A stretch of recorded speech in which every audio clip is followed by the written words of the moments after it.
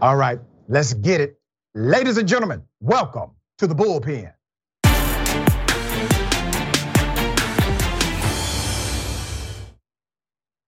All right, we have Miss Lee Carter. Miss Lee Carter oversees a diverse range of communication and language strategy, has worked for Fortune 100 and 500 companies, a very sought after communication expert.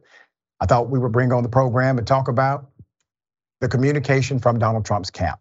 Okay, this is going to be interesting, Ms. Carter.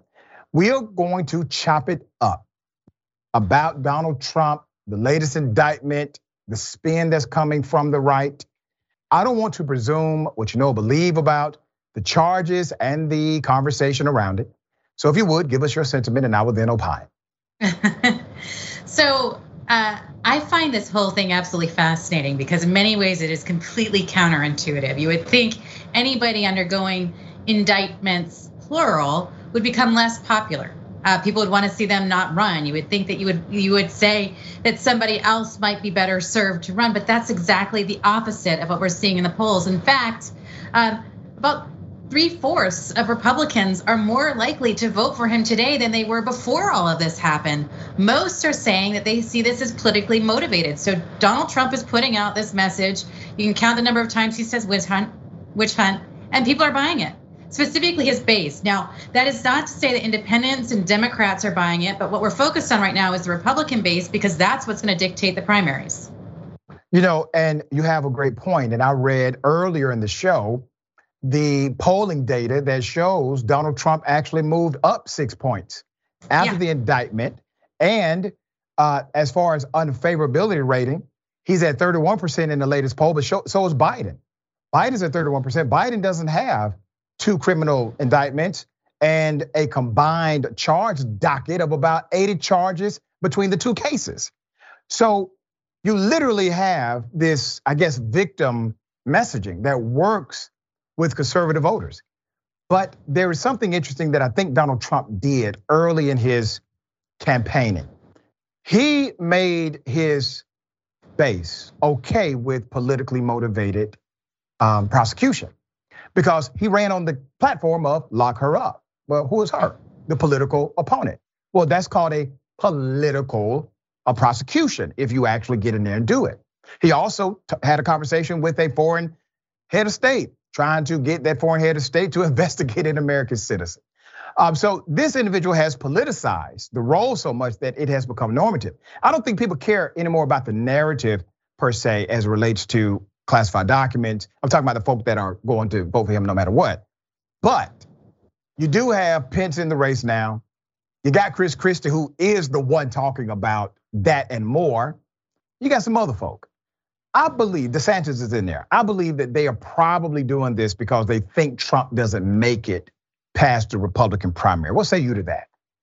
I think you're right. I think there's a few candidates who are probably just trying to put themselves out there on the national stage for the first time and maybe are really running for vice president. I think there's a bunch of others that are hoping that Trump is just gonna go away and they're gonna be able to rise from the ashes. Specifically, I think Ron DeSantis is the one that's hoping that the most. But what's interesting right now is there's not a whole lot of movement among anybody since they've made their announcements. Everybody's staying pretty much flat. DeSantis has lost a lot of support. I think that's in large part because he's made so much of his campaign about the culture wars. And that's not what Republicans want to hear about. 9 and 10 want to hear about the economy. So he's missing the boat entirely. Yeah, you make a good point again. Donald Trump will talk about the economy. He just gets in the way of his own messaging, right? DeSantis, he doesn't talk about the economy at all. Then Chris Christie, his message has been about how horrible Donald Trump is. And then Mike Pence, I mean, is Mike Pence really running for president? I mean, is he really running for president? All right, because I can't tell. Now, you have a messaging dynamic. At the end of this, my prediction is you're gonna have 3 people standing. Those 3 people will be Trump if he makes it through the primary, DeSantis and Chris Christie. And I say Chris Christie because he has carved out a lane unique to everybody else.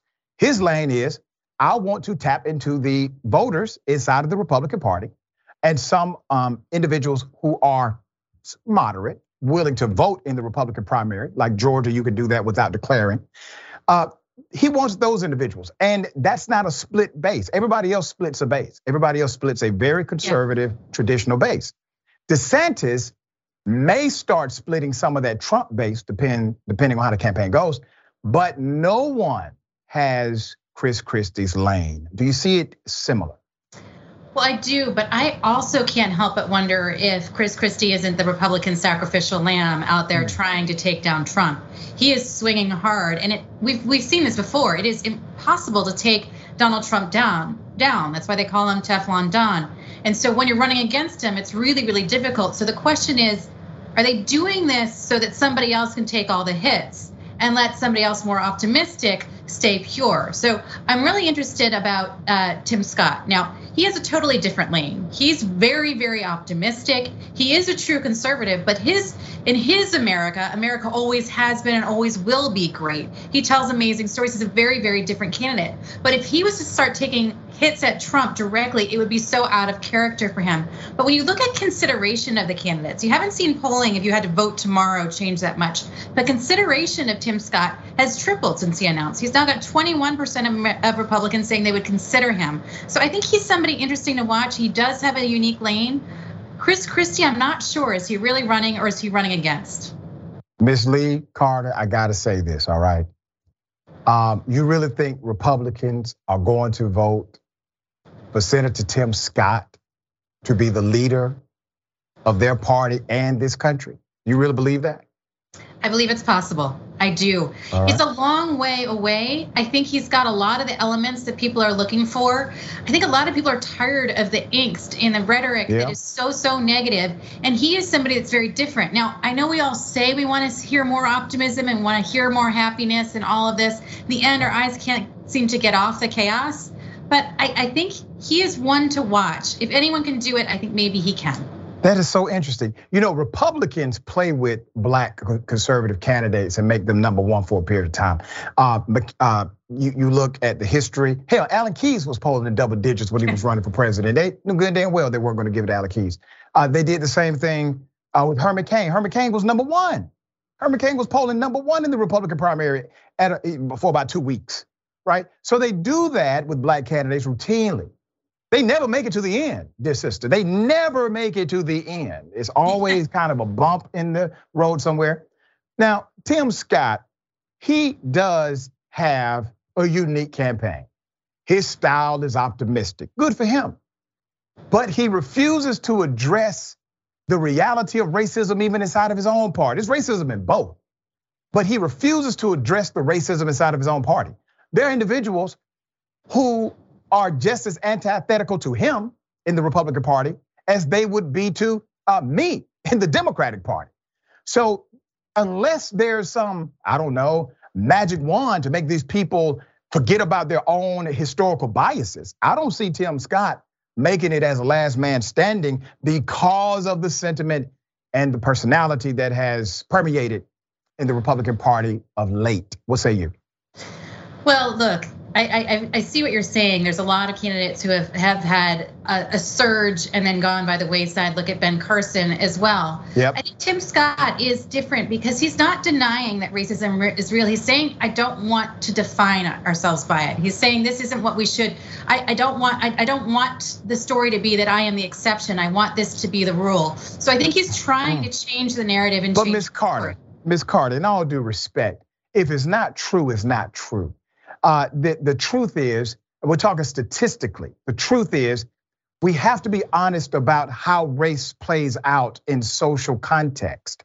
Because if we don't, we can't solve it. We can never resolve what we fail to acknowledge. And while he is promoting this positivity as a campaign style, it lacks the necessary prowess required to attack it and fix it. So I'm glad that he has a positive outlook on life, but that doesn't put food in the mouth of those who are poor, nor does it give a black kid access to college who deserves it. You have to address these things head on by actually being willing to talk about the problem. Do you not agree? You know, there was another candidate who was criticized for the very same thing, and his theme was hope and change, and people wanted to hear more teeth and more specifics.